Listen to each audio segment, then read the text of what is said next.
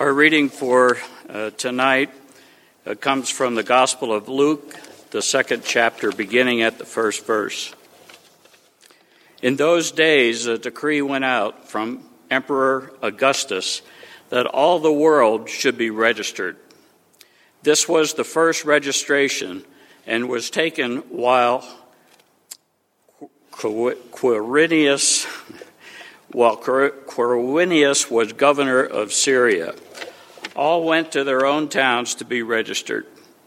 Joseph also went from the town of Nazareth in Galilee to Judea, to the city of David, which was called Bethlehem, because he was descended from the house and family of David.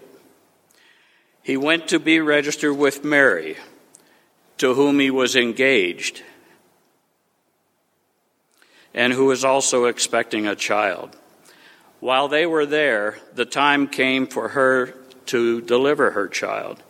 While they were there, she gave birth to her firstborn son and wrapped him in bands of cloth and laid him in a manger, because there was no place for them in the inn.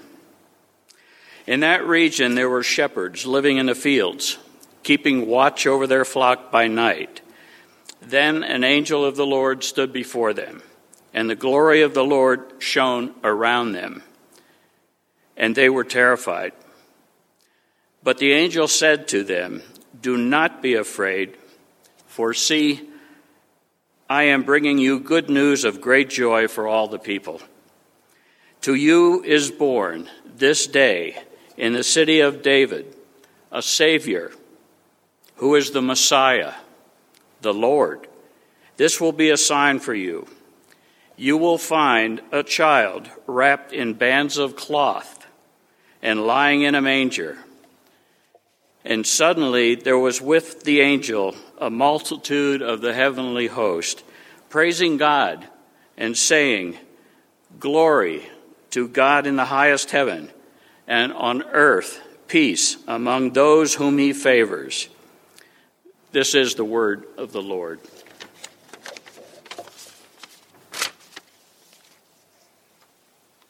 Thank you, Bill. You may be seated.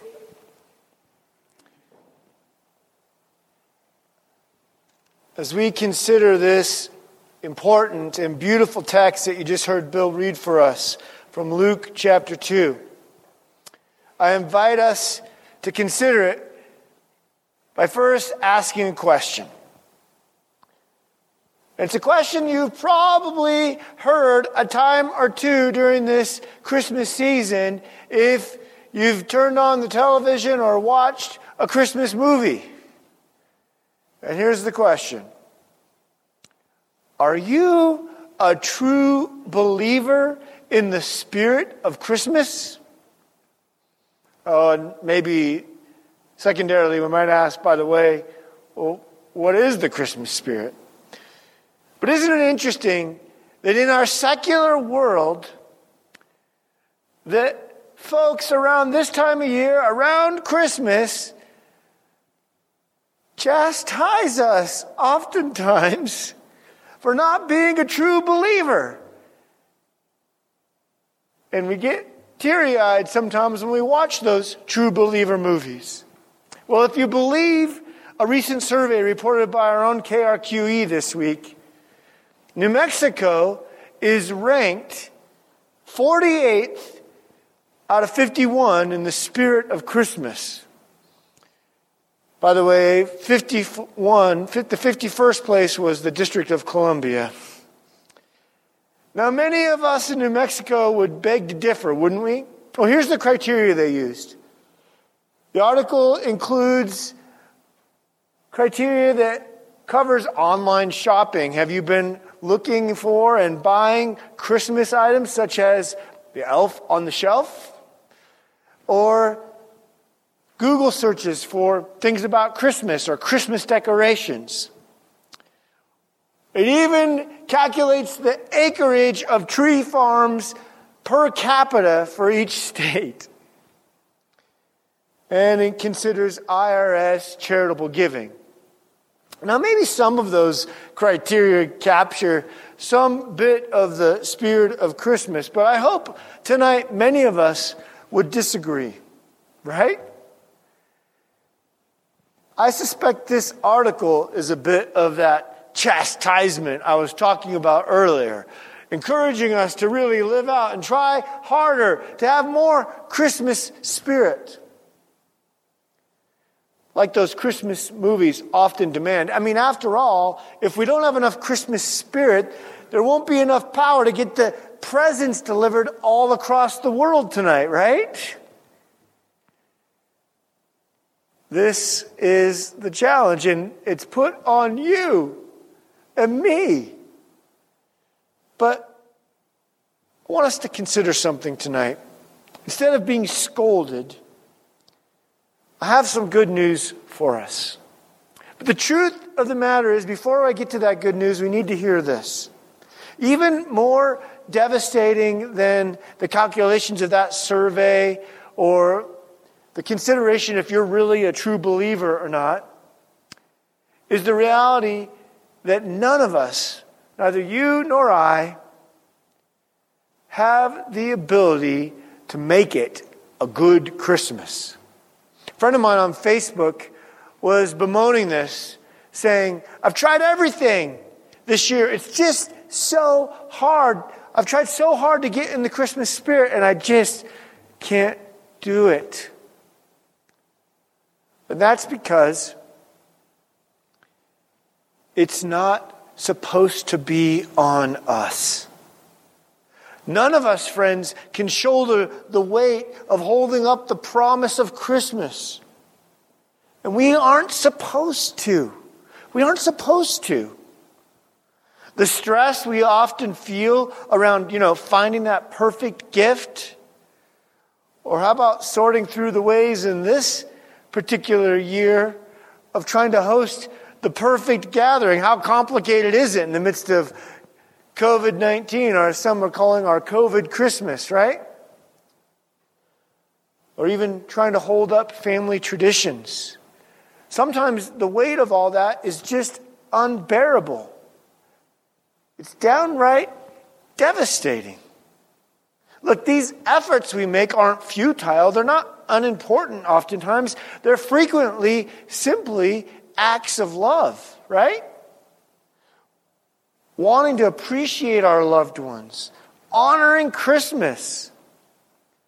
But those efforts, when put on your shoulders or mine, become devastatingly, overwhelmingly too hard to bear. Because the weight of a good Christmas was never meant to be on your shoulders. Tonight I'd like to invite you to consider, at the risk of sounding like a cliche Christmas movie, to actually talk about the true meaning of Christmas, the true promise of Christmas. It isn't some philosophical reality meant for you to orchestrate, weighted on you to make it all happen.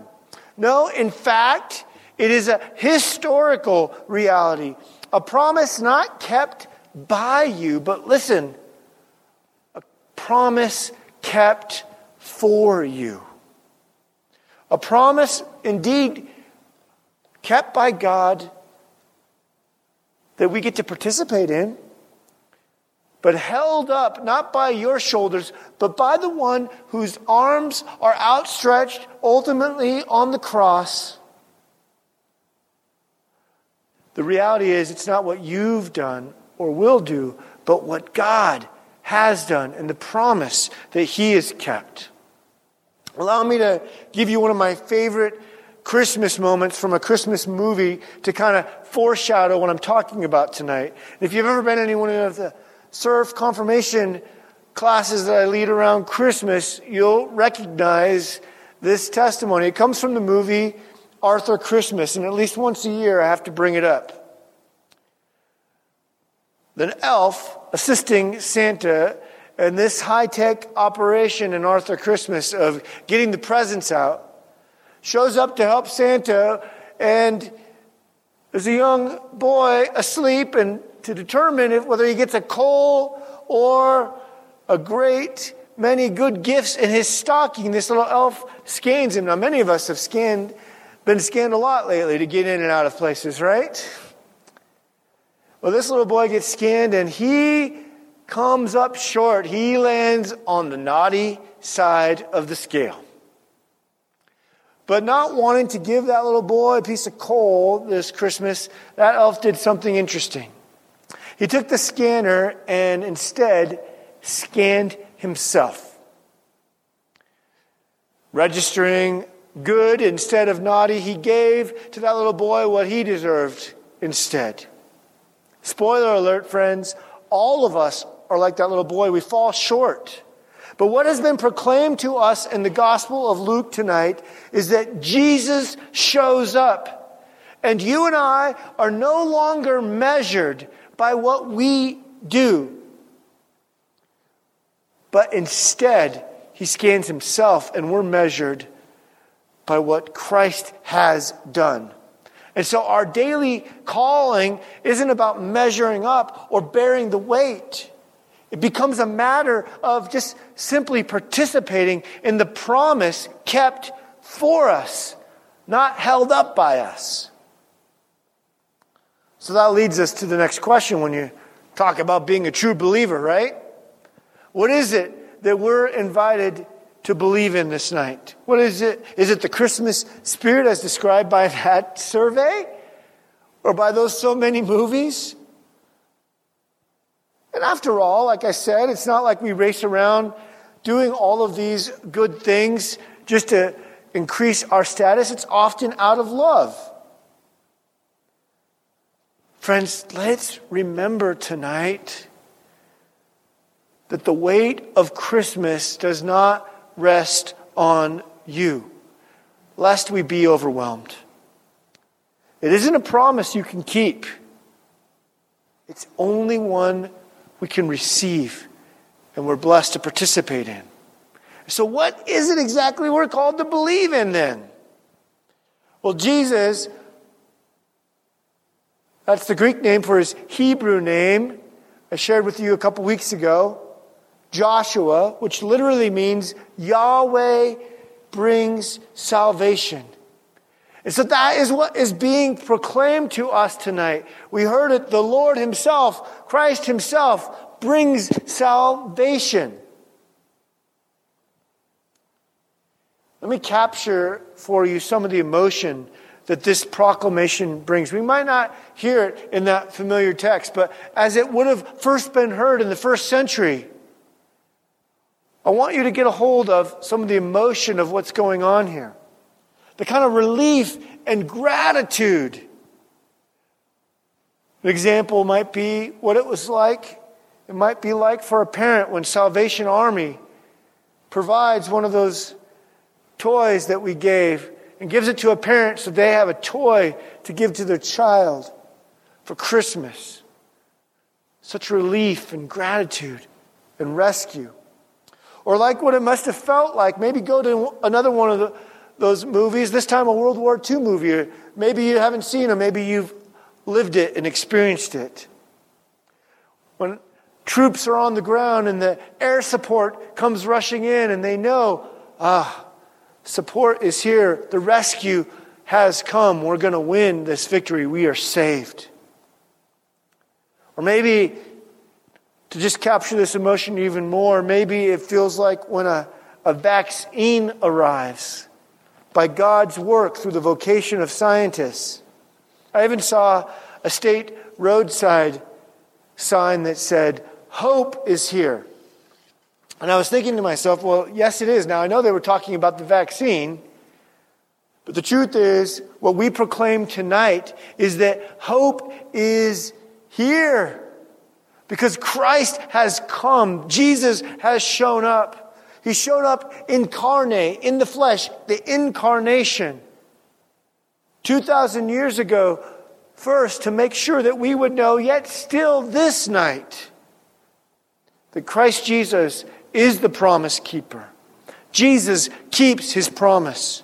He keeps his promise by showing up, and he bears the weight that you and I cannot. He brings salvation. He brings hope. It's not on you. It's on Jesus with his outstretched arms of love on the cross. How can we believe this? A professor of ancient history at Michigan State University and also a pastor, Dr. Paul Meyer, talks about some of the greatest moments in human history since humanity was created. He includes the incarnation that we're celebrating tonight, the crucifixion, and the resurrection of Christ. And Dr. Meyer has spent his entire career critically looking at the evidence in history for these cataclysmic, life-changing events. And his conclusion, as you survey his many books, is that you can trust that what Jesus has done is a historic and historical reality. We know really showing up matters because you and I know intrinsically, don't we, that showing up is everything. For those of us who've had the experience of a parent or a spouse or a loved one or a best friend not keeping their promises, we know how devastating that is. And so someone who keeps their promise by showing up is everything. Think of the beautiful viral videos we see all over the place year long, but especially at this time of year. When a mom or a dad, a soldier, surprises their family. You see that video, you can't help but have a tear fall down your cheek when they surprise their family that they've come home for Christmas. Showing up really makes a difference. It's another reason why in normal times we will often spend millions to be together, to travel on Christmas. And we feel the separation of that as the virus continues to plague us in so many ways, as we feel the weight of being separated and socially distant. Zoom even recognizes this by making their product a free subscription with unlimited minutes over these Christmas days so that everyone can find a way to be connected. Friends, no virus, no human circumstance, no decree by Herod, no decree by Caesar Augustus will ever stop God from showing up.